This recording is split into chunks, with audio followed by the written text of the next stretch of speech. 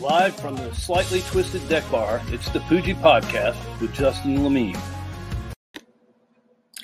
The Poogie Podcast is proudly sponsored by Seminole Golf Club, located in Jacksonville, Florida, off County Road 210, just west of St. John's Parkway. Happy to have this next guest join the show, executive of player development down at Seminole Hard Rock Hollywood, former offensive assistant for the Cleveland Browns, and a really cool guy to catch up with. Met him a few years back up in Pittsburgh and happy to be reconnected with him. But anyways, thanks for being here, Carl CC Crennel. Thanks for being here. Glad to be here. Thank you. Awesome. And what's been going on with you recently? I know you've spent some time up in Pittsburgh working in the casino there, and you've recently made a transition down here back to Florida. How's everything been with the casinos? What's been going on, I guess, amidst all this coronavirus stuff? Phew. Well, hey, thanks for having me on the show, first of all. Yeah, so I made the switch down here. I was at Rivers Casino, Pittsburgh, for the last 8 years. I was the manager of player development up in Pittsburgh. As you know, I grew up in Duval County, 904, Jacksonville, Florida. So looking for opportunity to come back down south. Kind of tired of them Pittsburgh winters, man. Cold. So great opportunity presented itself down here in South Florida. They pursued me years ago, as well as other casinos. So this was the best fit for me to come back here. But I've been here for 5 months. I'm a PD exec down here. I deal with a lot of Northeast business to come and see me. But things have been crazy now with the coronavirus. We were the last casino to shut down. I work for the Seminole tribe.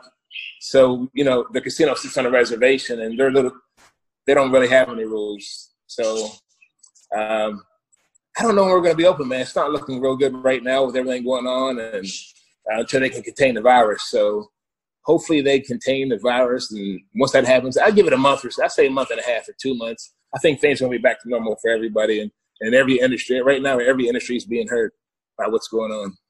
Yeah, and I have to imagine, obviously, within the casinos being shut down, a lot of cash flow in those casinos, and specifically in a few states with sports gambling being legal in a few areas of the country. I guess take me through some of that, what your thoughts are. I know up in Pittsburgh it was legal, or it is legal currently, but what's been the difference from there coming down to Florida with not having sports gambling? And what's your stance, I guess, on sports gambling, or just your thoughts on what it could do for the country and the casino game? Wow, sports gaming is really huge. It's funny you said that. Pittsburgh did build a sports book, Rivers Casino, Pittsburgh, excuse me.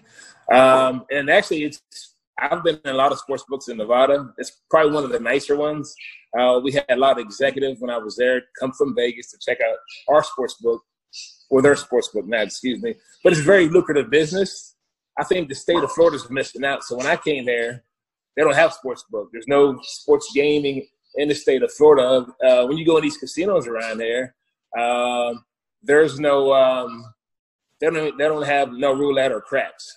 Craps meaning dice.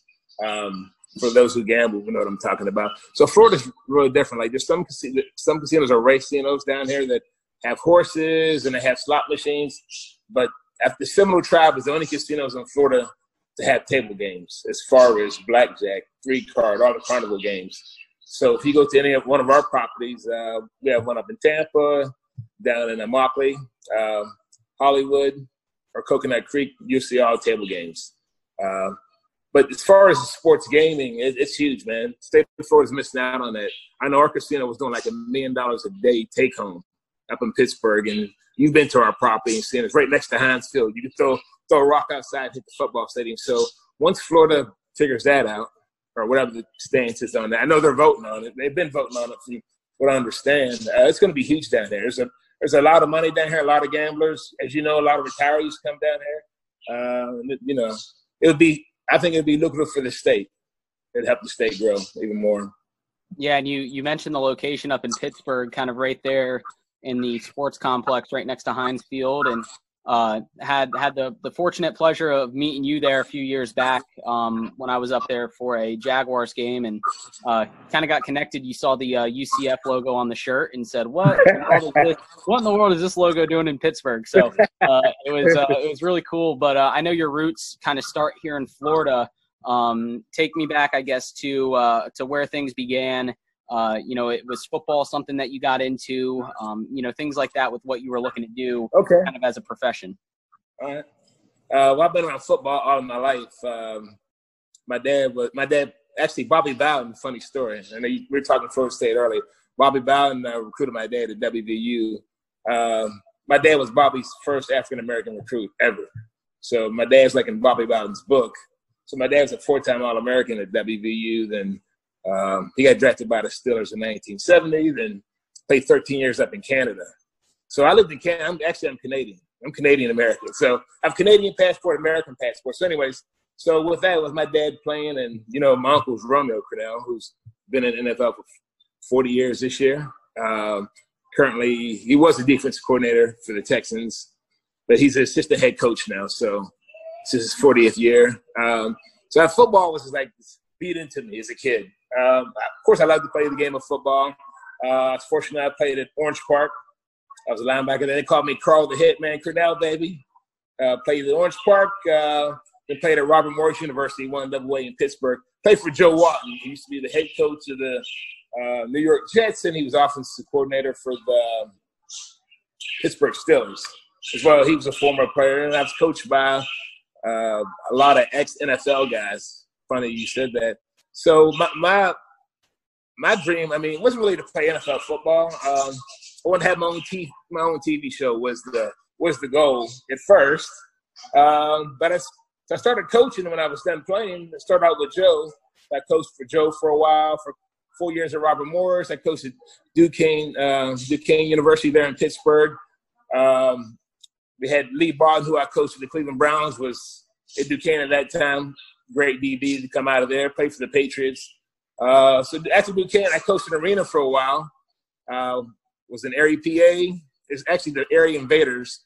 Then they got bought up by the Arena Football League. Funny story. So that league folded. Then I came down to Jacksonville, worked for the Jacksonville Tomcats at that time. Then went back to Duquesne. Then coached at West Virginia Tech, which was a D2. Not powerhouse, but D2 school down in West Virginia. Worked for them for a while, then ended up going to the Cleveland Browns for a couple years as the offensive assistant working for my uncle at that time. So that was, but it's different how guys in college and guys in the NFL is totally different because these young guys are trying to make it to the NFL. But, let's be realistic. Only 1% have, maybe, a couple guys out of each team have a shot to make it. It's that tight of a network, and it depends on who drafts you. What position you play. I think some positions, if you're an offensive lineman, if you can run block and pass block, you got a good shot to make it in the NFL. As you see, NFL short on linemen, or we're short on DBs. Can't get enough defensive backs to cover. So as Jacksonville Jaguars probably already know without Jalen Ramsey, So, but anyways, as far as my career, so I wanted to have my own TV show. I did have a TV show in Robert Morris University. It was called CC's Corner. I did that for a couple of years just for fun. And after that, I got into coaching. Coached for a while, and it went well for 10, 12 years and got out of coaching. I had some different sales experience in different places. Then I jumped into the gaming industry. I got introduced – my best friend lives out in Vegas. He's a VP out there, and some of his clients were casino guys. So I had a chance to meet some GMs while I was coaching, and they're like, hey, man, once you're done coaching, you jump into the business. So that's kind of why I jumped into the gaming business. So that's what I do now. So I develop people. I work with different type of players, table players and slot players, and create that red carpet experience for them. It's like when I met you guys when you were in Pittsburgh, create that, give you guys that wow moment. So yeah, it was great. I was just about to say that moment in Pittsburgh when we ran into each other and the restaurant was all booked up and you said, hey, don't worry about it. You four come follow me. And you set us up right in front of a TV to watch that UCF game. So I was like, wow, man, this guy does his job to the fullest extent. That was amazing. So definitely do well with what you do, and definitely a cool background you have going from coaching in football, or playing football, coaching in football, and now being in player development, I guess, for the casinos and everything. So it's definitely a cool past. Would you say you are a Jaguar fan by heart, or do you have a little bit of a Steeler blood in you? What would you say? It's funny because everybody asks me that question because I have all kind of gear because I spent some time with the Jaguars too in the personnel department. Actually, I mean, I root for the Jags because I'm from Jacksonville, but I have to root where my uncle's at. So I root for the Houston Texans, which lately, they don't have any receivers. I don't think after getting rid of DeAndre Hopkins. We won't even talk about DeAndre Hopkins. That was they just traded for Brandon Cooks yesterday, so now they got Brandon Cooks really? From the Rams. Yeah. What did they give away? I didn't see what the details were, but I saw that the Texans traded for Brandon Cooks. So now they have Brandon Cooks. Well, I think, as you know, everybody in the country was on Bill O'Brien. I mean, he took some heat for that deal he did. Of course, to each his own. Could have been. I think some of it was contract, but a lot of it I think was personal, as you can tell, because DeAndre Hopkins is probably the best wide receiver in the NFL. I mean, hands down, classy guy. He's the Clemson guy. Him and Deshaun Watson were pretty tight. So for that deal to go down, man, I don't even know what to say. Yeah. I asked my uncle about that situation. He wouldn't comment. So yeah.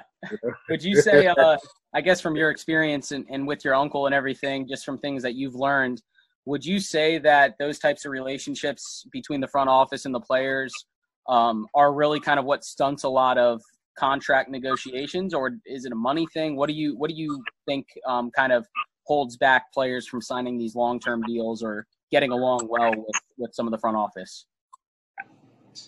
I think it's, as far as the contracts and everything like that, I think a lot of it has to do with the front office and the situation. Like, let's go back, like when my uncle was coaching with Belichick, they wanted to win there. They were building back when Drew Bledsoe was quarterback. If you remember back, because Drew Bledsoe got hurt in Pittsburgh, and that's when Tom Brady got his first go in. It was the second quarter when Drew Bledsoe got knocked out of the game, and the rest was history. So, like the Belichicks, people want to play for the Patriots because they're winners. They're trying to build winners, and that's what they create in the locker room. Not every team does that. So, of course, but now some of these guys are going to get the money. Some of these contracts, and you know that as well as I know that, these are some of the biggest contracts I've ever seen. And I'm sure any ex-NFL guy you've talked to, from Josh Scobie to Ben Coates, whoever it may be, they'll tell you the same, man. The contracts are through the roof. So that just goes to show you how much these organizations are really making. Yeah, and the NFL has definitely changed a little bit from when your dad was in the NFL shortly there back in the 70s. But players used to be on teams their whole career. And then it wasn't until maybe in the last 20, 25 years where free agency really kind of became a part of the offseason. The contracts used to just get renewed. There weren't thoughts about leaving and going to different cities. So it is kind of interesting. Now you have these different cities kind of courting players away from their current location to their new destination. So what are your thoughts on I guess a personal or a personally selfish question for me, just because I'm interested in the topic. What are your thoughts on Tom Brady going from New England down to Tampa? How do you think he's going to perform down there? Funny you said that about Tom Brady, because I was a Drew Bledsoe fan. Let's go back to when people and I remember. Tom was Drew Bledsoe's backup, and my uncle used to talk about Tom Brady, even as a backup, because, hey, when this kid gets a chance, he's going to be special. And I was like, all right, in the back of my mind, I'm like, okay. But I think Tom Brady's an awesome quarterback, man. What he's done, no, I don't think no other quarterback will ever. Well, you know what? I won't say never, because Patrick Mahomes. I think Patrick Mahomes has a chance to maybe catch Tom Brady as far as rings if he can stay healthy. Because I was up at that. I went up to the Texans and KC game, and I was excited. We're out.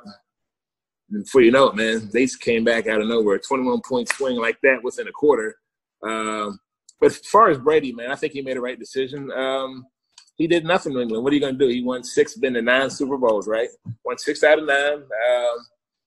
He was underpaid, as we all know. He's always taking pay cuts to add the extra pieces to win the championship. So it's all about adding them extra pieces.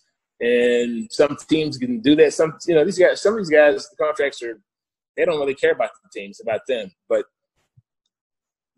Patriots, they spread it out. They don't pay a lot of money for these guys, and they won. So it's proof is in the pudding. But Tom Brady's going to do well in Tampa. He has 2 good receivers, 2 good tight ends. They'll find a running back. Defense is decent. So I think he's going to do well down there. I think he has a point to prove because he's at Tampa. It's not about money for Tom Brady. His wife has more money than anybody, so it's not even about that. So I think he's going to do well in Tampa. I think it'll be a good situation for him. He's with a great coach, Bruce Arians, who did coach for the Steelers for a long time, and he was in Arizona. He's a nice guy. I had a chance to meet an old school guy. So I think he's in the right situation. For sure. And I think it's funny you mentioned that about having a point to prove. A lot of these guys get to the end of their career and maybe make these changes to kind of, see if they still have it. And I don't think there's any doubt that Tom Brady, is going to go out there and be a fierce competitor that everyone knows he is. But I think it's interesting. It seems like his whole career, as illustrious as it has been, there's never been a moment where it hasn't been, is it Belichick or is it Brady? There's always been that question from when he got onto the team and he's been successful, but there's always been this underlying question. So I guess if you are allowed to answer it or comfortable answering it, do you think it was Belichick or do you think it was more Brady? I think it was more I think it was a little bit of both, because if you look back at all the New England Super Bowls and the great seasons, a lot of their wins were on defense. Even when Romeo was there, to Eric Mangini, to Matt Patricia, who is now a Detroit Lions head coach. I think a lot of it's been defense, but Tom Brady, he knows how to manage the game. He's a game manager. He's not gonna throw the picks like Jameis Winston do. Just throw the ball. He's not gonna do that. And there's a difference. So, but you have to give Brady a lot of respect. If you go to some of the games, some of the Super Bowls, the fourth quarter drives, am I right? With 5 minutes left, you give Tom Brady 2 minutes, he might score a touchdown on you, So it's a little bit of both, and I think they both had a love-hate relationship, personally. That's just the way Bill Belichick is, So, yeah. But we'll see this year, man. Brady, because if you think back, Belichick wanted Jimmy Garoppolo. Remember that? Yeah. He wanted Jimmy Garoppolo. Then they had to get rid of him because of, I guess, salary cap or the case. But he didn't want Tom Brady anymore. So, Hey, I don't know. The Patriots still going to be a good team. Yeah, it seemed like it was a long time coming, I guess, for the past 4 or 5 years with his way out the door, and it finally hit. And here we are. Now the NFC South has Tom Brady, Drew Brees, Matt Ryan, and what would have been Cam Newton, maybe one of the best divisions as far as quarterbacks went. But obviously the Panthers decided to go another direction there. So we'll see where Cam Newton lands. But again, thanks for being here. I know as a Jags fan, Jags supporter that you are, Tom Brady gave us enough hell in the playoffs, and I think the last 3 playoff appearances by the Jags have all been ended by Tom Brady back in 2004, 2007, and 2017. So the Patriots and Tom Brady definitely gave us enough to worry about in our most recent playoff appearances. But it's been great talking to you. And anything else going on you'd want to touch base on? No, man. Hey, first of all, thank you for having me on the show. It's been a pleasure. I'm here anytime you want to talk, and I want you and your family to be safe, and I hope everybody out there is being safe, practicing that social distancing. Same to you, CC, and again, thanks for being here, and we'll have to catch up again soon, and if I'm ever down that way or you're ever up this way, definitely reach out, and we'll have to connect, all right? I will, man. Hey, thanks again. Hey, take care, man. Be safe. Thank you so much. Take care, man. Be sure to follow our show on Spotify, Apple Podcasts, Google Podcasts, and other podcast streaming services, as well as subscribe to our YouTube channel to check out unique video elements for each interview.